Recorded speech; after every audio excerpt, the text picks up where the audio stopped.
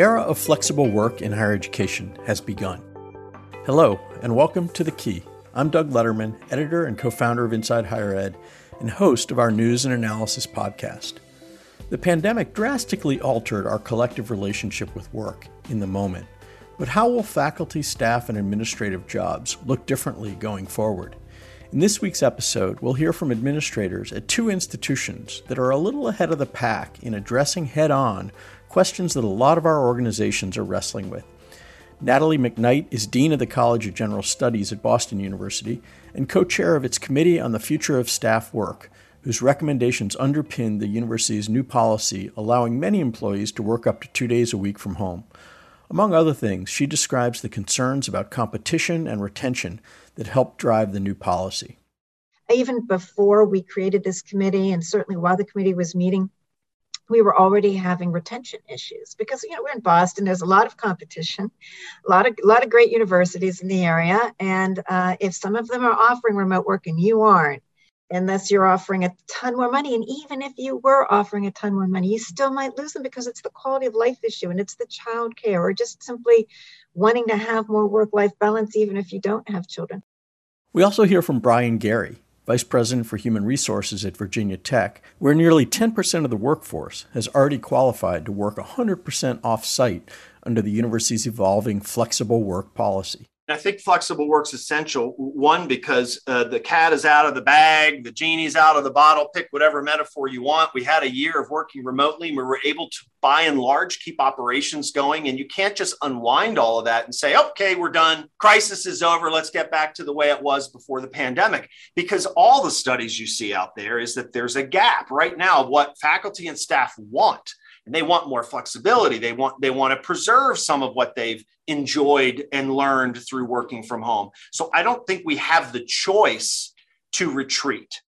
Before we begin today's conversations, here's a word from FormStack, sponsor of this week's episode. It's time to ditch paper processes.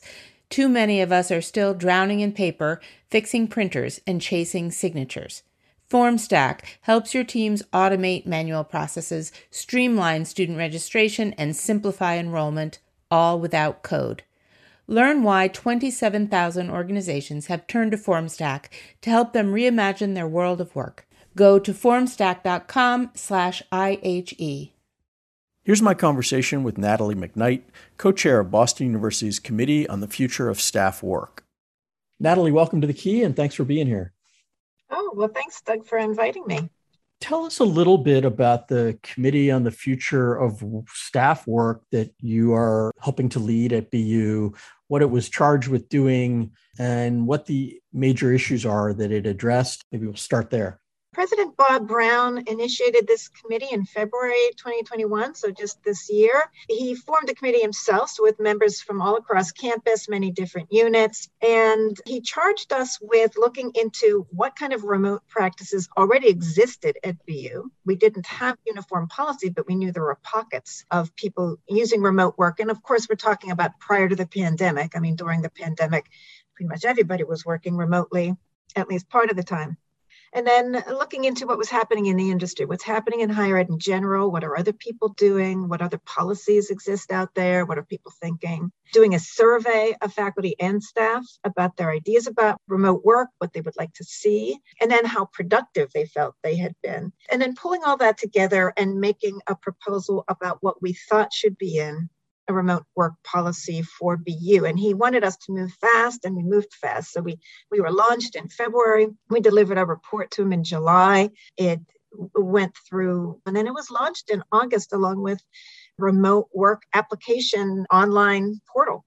So people could apply, they would be vetted by their immediate supervisor, then their supervisor's supervisor would also have to sign off. And we're at this point, we have over a couple thousand people who have applied for and received remote work. And part of the policy that we suggested was that people in most cases should be able to work 2 days remotely per week, unless their job was 100% forward facing. So there are whole sectors where, like the police force, if you work in a cafeteria, you can't do that job remotely. So some sectors can't work remotely at all, given the nature of the job.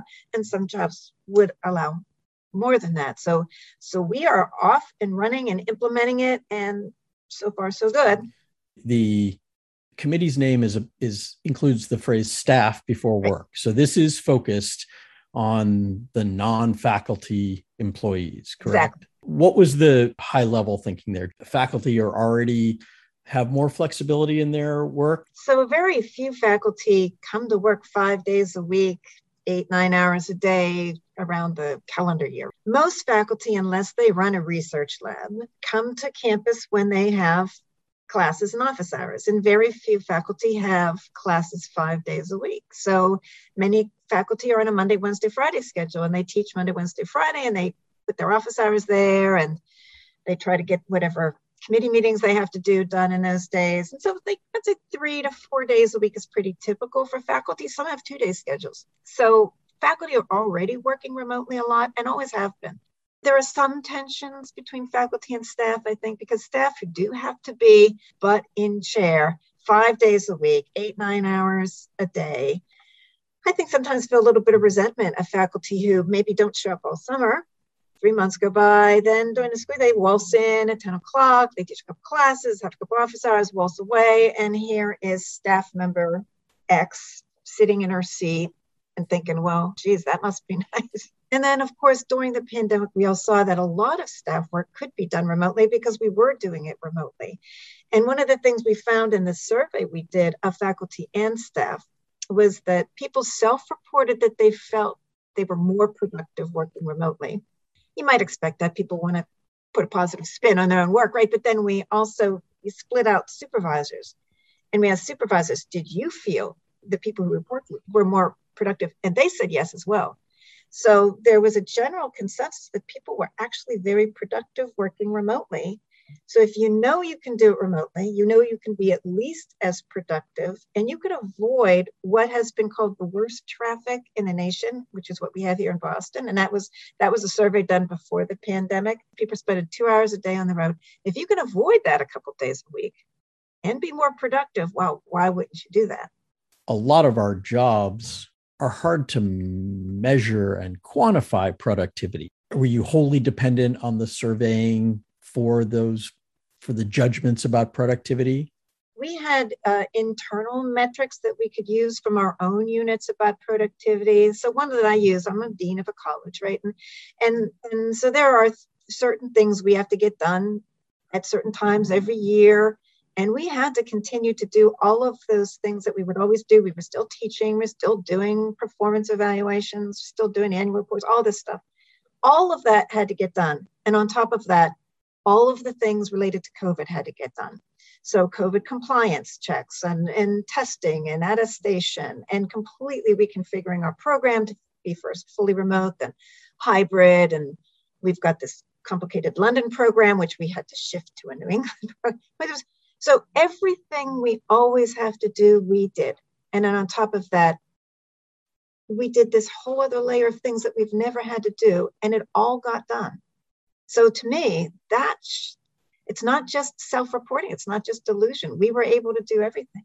What were the thorniest issues that arose during the committee's deliberations? There's a huge issue, and I'm sure you're hearing this in the conversations you have, concern about culture. How do you maintain the culture of an organization if people are, this person's in these 3 days, this other person's in these 3 days, there's very little overlap. How do you coordinate unit meetings if you never have a single day of the week when everybody is all together? So those are some of the complicated issues. And it's clear if you're at a large university like Boston University, you cannot come up with a policy that gets that granular that would apply to everybody, which is why it's very much based on local practices, why your immediate supervisor has to sign off on a specific remote work schedule for you. And the supervisor has to sign off because, like, somebody in my position needs to look across the board and say, well, do we have adequate coverage on a day-to-day basis across units?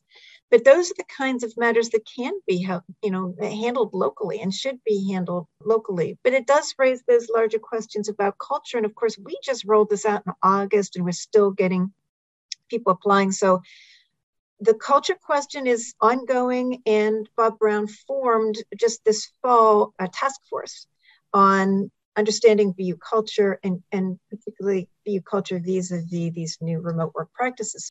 And so that'll be like part 2, right? What is our culture? How is remote work affecting that? What are some of the pain points? What are some of the positives?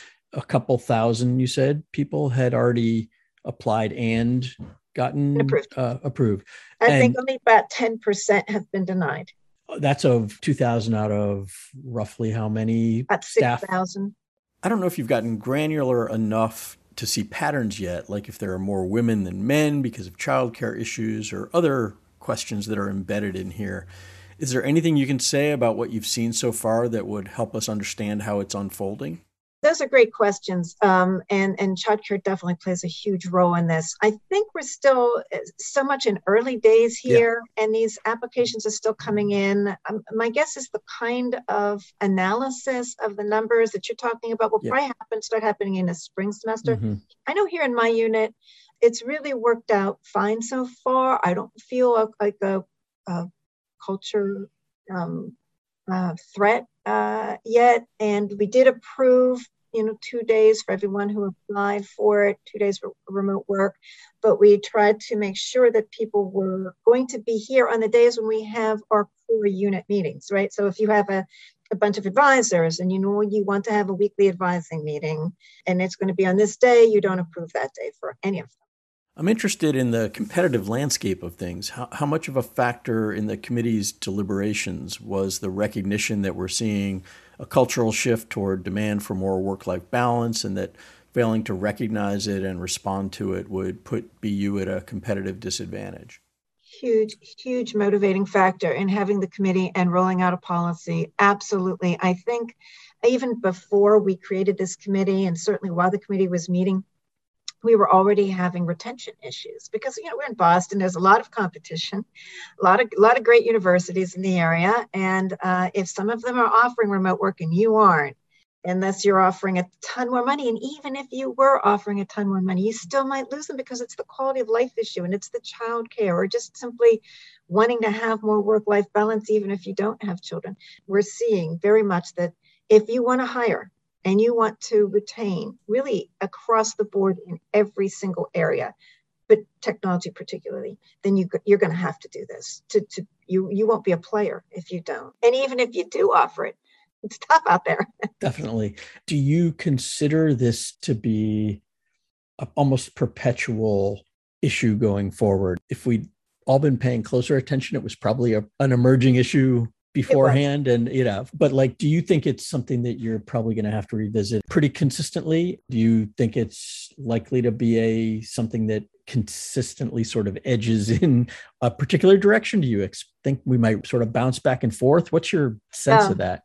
I can't see going back to not having a remote work policy. I just don't see any signs that would work well on any level, and nor is there really a reason to do that. That said, some of the remote work applications were approved on a provisional basis, like for 6 months, trial period. So a lot of people have done that so that after 6 months, they can kind of gauge, is this actually working?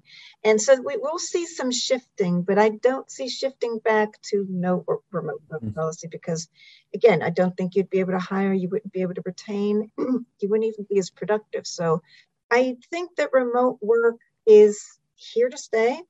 I think if it evolves at all, it will be more remote work, not less. I see the next iteration of this being the 4-day work week. I don't mean working at home 1 day a week. I mean, you work from home 2 days a week, you work here 2 days a week, and you have an additional day off every week. So I think that's going to be the next one.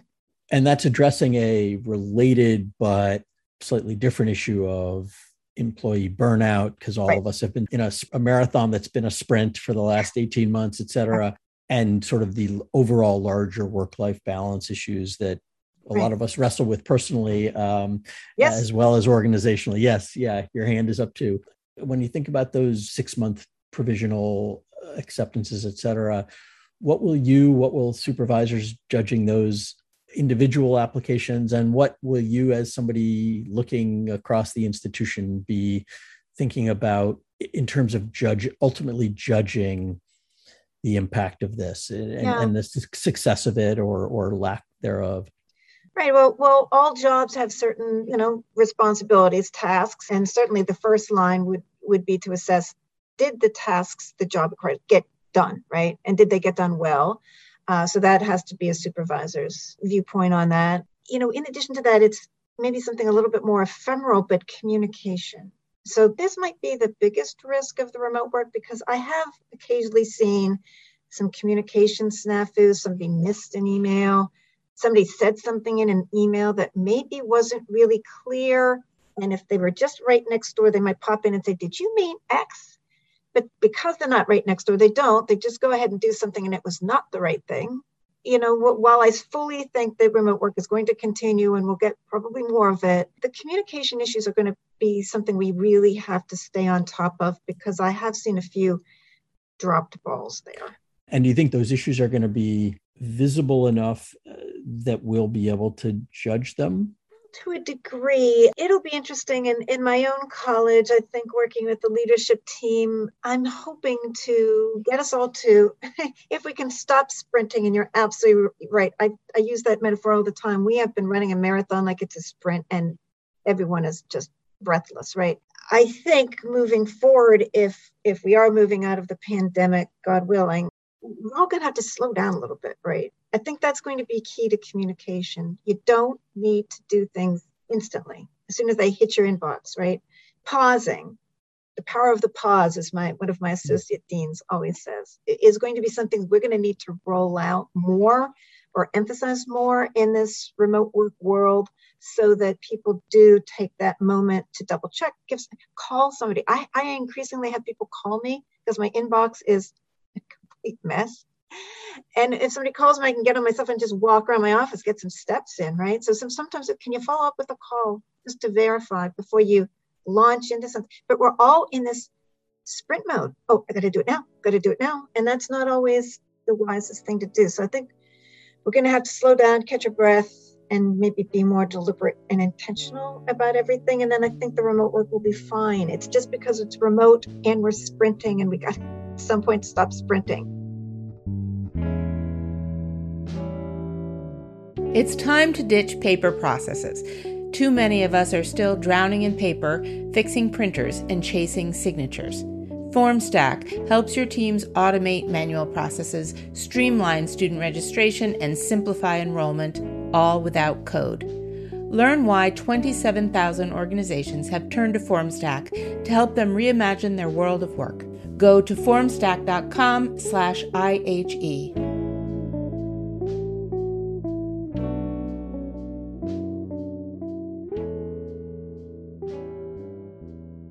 Here's our second conversation this week with Brian Gary, Vice President of Human Resources at Virginia Tech. Brian, welcome to The Key, and thanks for being here. Thank you. Thanks for having me. Tell us a little bit about the current state of discussion around remote work at Virginia Tech. Well, we've been talking about this subject of what I frame as flexible work, which we can talk about in a bit, really since the new year. And we were still very much deeply in the throes of the pandemic. But there was a general sense, I had a sense, and colleagues in human resources, that we needed to look ahead at the post-pandemic university workplace and the workforce. And how do we actually capitalize on all that we learned from, at that time, almost a year of 80% of our population working 100% remote. And we all know the story. Within 4 weeks, we went from a largely in-person environment to a mostly remote environment. And I often joke with colleagues that if I had $1 million and was asked to do a project to get 25% of the campus remote within a year, it would cost me $1.5 million, and I'd have 10% remote in a year, and I'd still be working on it. But we did it in 4 weeks. So that's a long way of saying, when I started talking about it early in the year, honestly, people kind of rolled their eyes at me a little bit. I mean, they were very kind and generous, as they are at Virginia Tech. But you could tell they were thinking, why are you talking about this? And honestly, I think we were on the right track. And I think it helped us because we have been trying to challenge people to think about how can we harness what we've learned and reimagine the workplace in a university environment while still supporting the students as fully as we need to. I used the word remote. You use flexible. Tell me what that distinction means. I think I know where you're going to go, but yeah, it's a frame I like because to me, flexible work, and it's not that complicated, but it embraces certainly the where you work. This is where you get into remote or on-site work, but it also looks really differently at work schedules and allowing people the flexibility to work at different times. It also really, I think, embraces a new paradigm about caregiving and work. There used to be this real separation of, you can't really have kids around or adults if you're caring for them. And certainly that can be a distraction. And it's certainly not a no holds barred sort of situation. But I think there's a greater tolerance and respect and understanding that people have fuller, richer lives. And so flexible work may be accommodating some caregiving at times during the workday, allowing people to maybe work different shifts in the day if it works for their job, in addition to working remotely or in a hybrid environment. This is a big set of issues to explore. How did you and your colleagues at Virginia Tech go about attacking the topic? What steps did you take? We had obviously been tracking our workforce through the pandemic in terms of just trying to get our arms around where are people. That was something we did early, just frankly, to be able to tell the story of the workforce through the pandemic.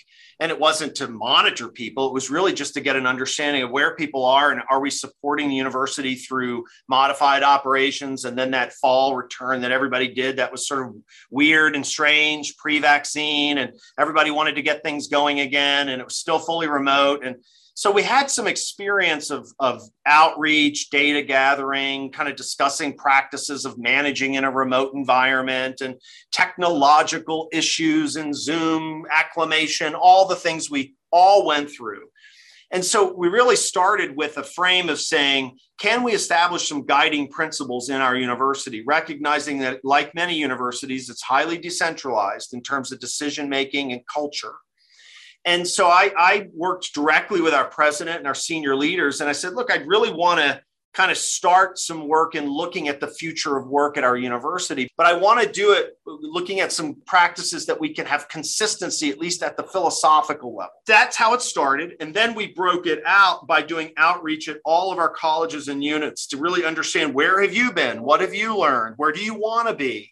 And then we could share the guiding principles to say, hey, look, we're going to give each dean or vice president the autonomy to determine their own strategy, but it will align around these guiding principles so that we can have some consistency across a very complex, large university. And by and large, that's worked well, but as you would imagine, it's had its pros and cons because you are going to have variation of approach based on a leader. But candidly, I don't see any way to do it. A one-size-fits-all approach is ultimately going to lead to everybody comes back if you try to have one. That's the easy button, in my opinion. It's much harder to try to really live with the nuance and the complexity of what I call flexible work than it is to just say, I want everybody to get back. We'll figure it out later. Just come back, come back, come back. A lot of universities are doing that. My opinion is they're going to pay the price at this time of talent shortage and people really kind of reimagining their careers and their futures, and they're going to lose people. Tell me a little bit about what the principles are. And you just touched on one of them, but what would you say are the biggest reasons why flexible work is essential for a place like Virginia Tech? Well, I'll start with the latter. I mean, I think flexible work's essential. One, because the cat is out of the bag, the genie's out of the bottle, pick whatever metaphor you want. We had a year of working remotely. We were able to, by and large, keep operations going. And you can't just unwind all of that and say, okay, we're done. Crisis is over. Let's get back to the way it was before the pandemic. Because all the studies you see out there is that there's a gap right now of what faculty and staff want. And they want more flexibility. They want to preserve some of what they've enjoyed and learned through working from home. So I think I don't think we have the choice to retreat. I also think the data shows that people are more engaged and more productive. I believe in more hybridized environments. The data is sort of starting to come out there. Doesn't mean that fully remote can't work and doesn't have advantages.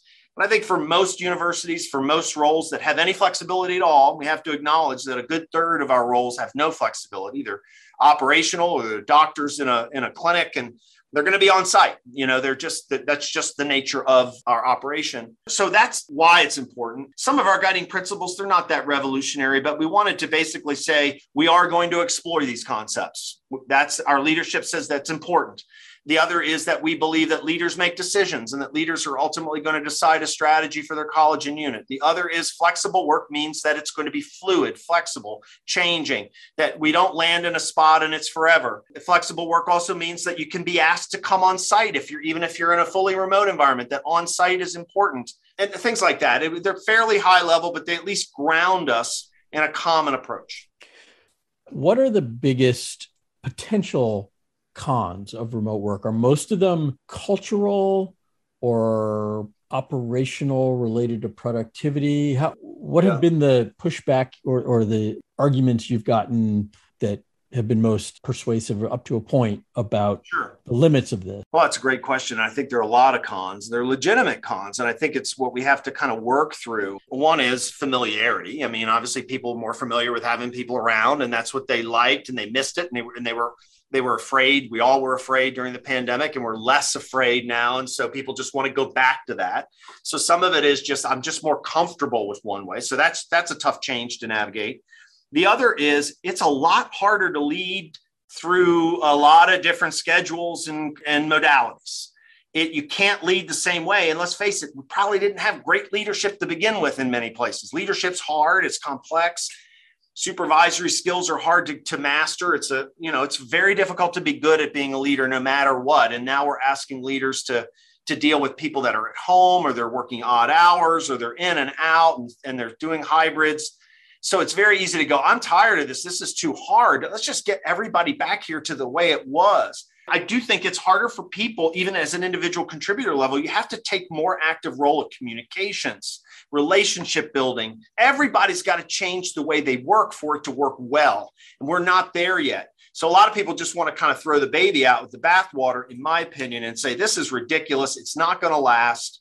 We're all going to go back to the way it was, and let's just do it now. One question that has perplexed me a little bit is this whole question of productivity. Most people, if asked, believe they were as productive, if not more, in certain ways. And just talking to the folks at BU who were talking about the average 2 hours of commuting that they no longer have when they're remote, et cetera. And you probably don't have quite that problem in Blacksburg. But how does a place like Virginia Tech think about and assess, to the extent that is part of your equation, employee productivity? We get asked a lot about it. And of course, the flippant, cynical answer that I give is, how good were we at measuring productivity before the pandemic? What do we compared to what? Right. That's and the answer is, we're not very good, really, at really measuring productivity. Because then you can say, well, let's measure it the same way and we'll see if we're more or less productive. But I mean, so it's still a fair question. That's just a kind of flip response. I mean, I think it's really hard assessing someone's productivity. I actually think this is a big opening that could happen with flexible work So this is going to be a little out there, so we can come back to the present. But I really believe that over time, as this evolves and matures, it's really going to force each of us as individual employees, faculty and staff members, to have a really good grasp of the value that we bring in our role. Because that value is not going to be just because I'm there and showing up. And there is a lot in that we'll have to replace, because we need relationship building. And I do believe hybrids are important. But I think in some ways, it could create an opportunity for us to really take a deeper look at, okay, your job is to be a communications specialist. What does that really mean? What do you do? What do you produce? How do you add value? Then we can account for that. Not so much, are you in? Are you out? Are you working late? Are you working in the morning? You're either fulfilling the potential as designed, or you're not. And hopefully you're doing it happily and you feel connected and you're part of the culture and all those things that are important. So that's like 4 steps away. I do think we need to get back to basics in many ways and really reimagine communication, setting expectations, having regular touch points, all those managerial 101 things that we don't do very well anyway, that you have to do intentionally. I can't tell you how many people who still don't talk to their people on a regular basis. They don't carve out time to say, how are you doing? What's going on? What's going well? How can I help you? They took for granted that they'd run into each other in the workplace. Frankly, they didn't, but they let it be a possibility. And now they're not. And then they say, well, I don't see Doug at all. I don't know what he's doing. And I'm like, well, have you talked to him? Well, we're busy. How clearly are you differentiating between staff and faculty in your thinking about this? The BU folks we just talked to focused on staff because they viewed faculty as already working remote and flexible schedules by and large. Do your principles apply across the board? We made a really clear distinction between academic faculty, and we have different types of faculty, as many universities do, because we kind of recognize that academic faculty, your traditional tenured and research faculty, kind of have the most flexible work environment, even pre-pandemic. So, and at that time, we were trying and have successfully done so of doing more in-person kind of student experiences in the classroom.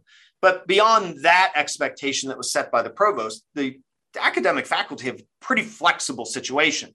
Their work hours, they can even do meetings by Zoom. Faculty meetings are often done virtually. People come and go. They do their research and service in different ways.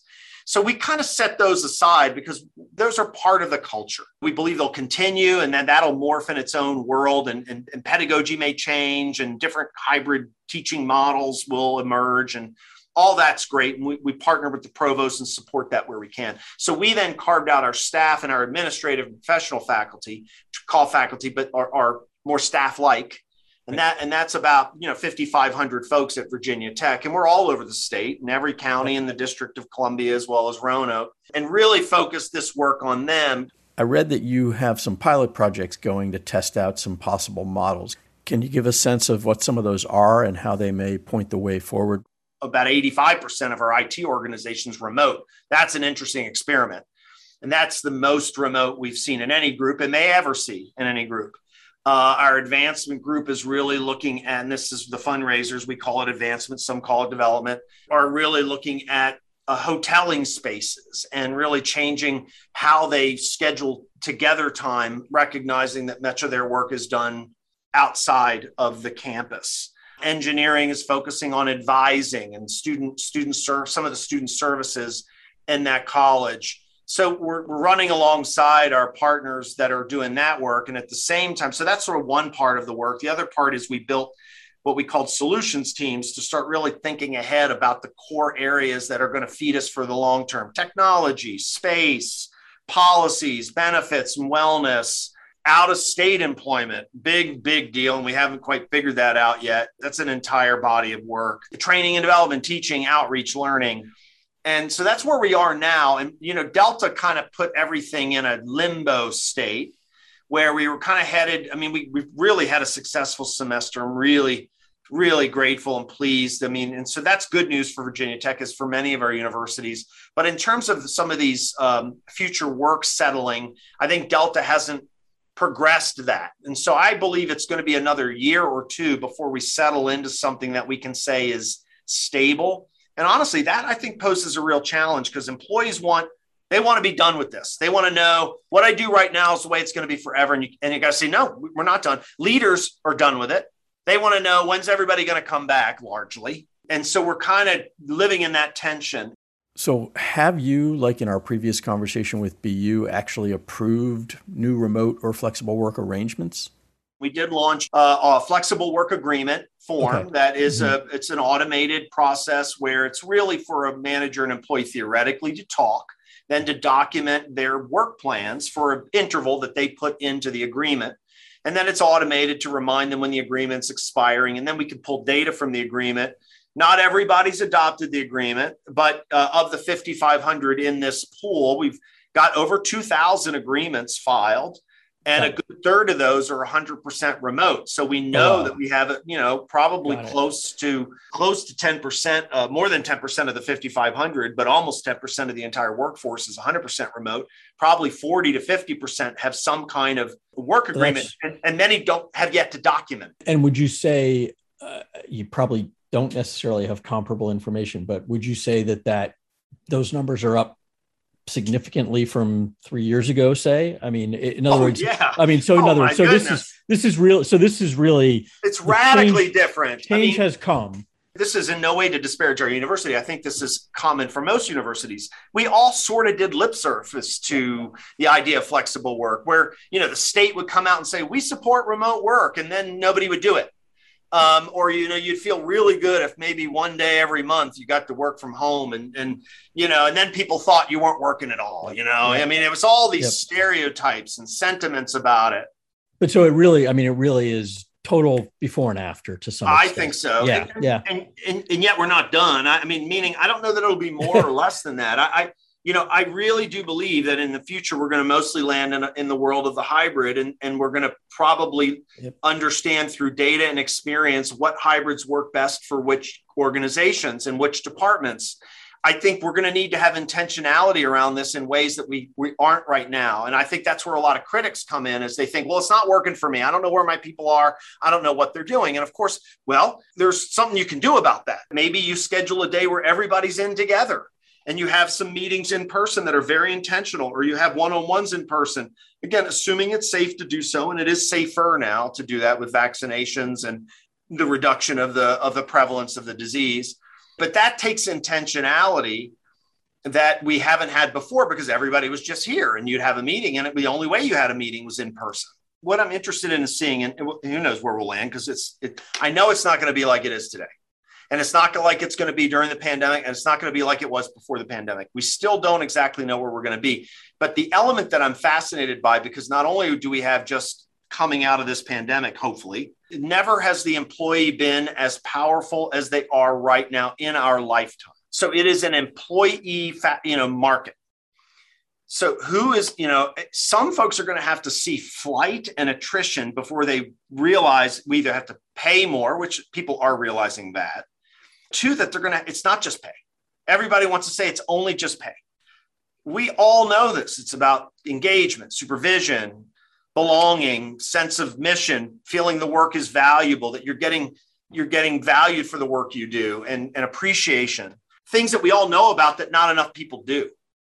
And there is an increased interest among people my kids' age in that greater work-life balance. It's become an overused phrase, but sure. I think that expectation, and I think that's why I think your focus on flexibility is probably the right one. It's not that people want to work less hard.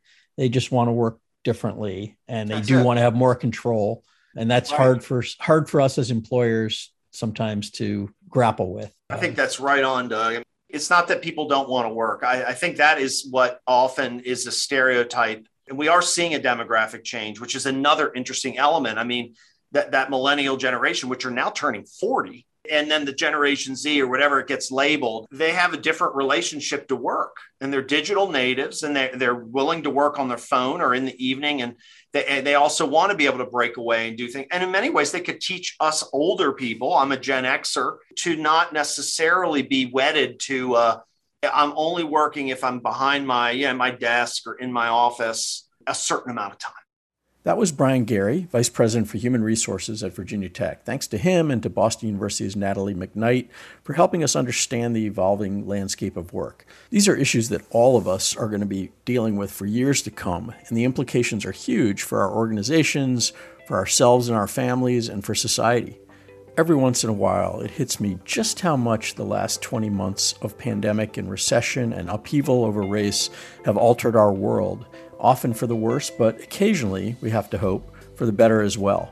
This is one of those realms in which I see a potential silver lining if we do a little rebalancing of our lives to work smarter and better. That's all for this week's episode of The Key. In addition to our guests, thanks to FormStack for its support for this episode, and as always, to all of you for listening. I'm Doug Letterman, and until next week, stay well and stay safe.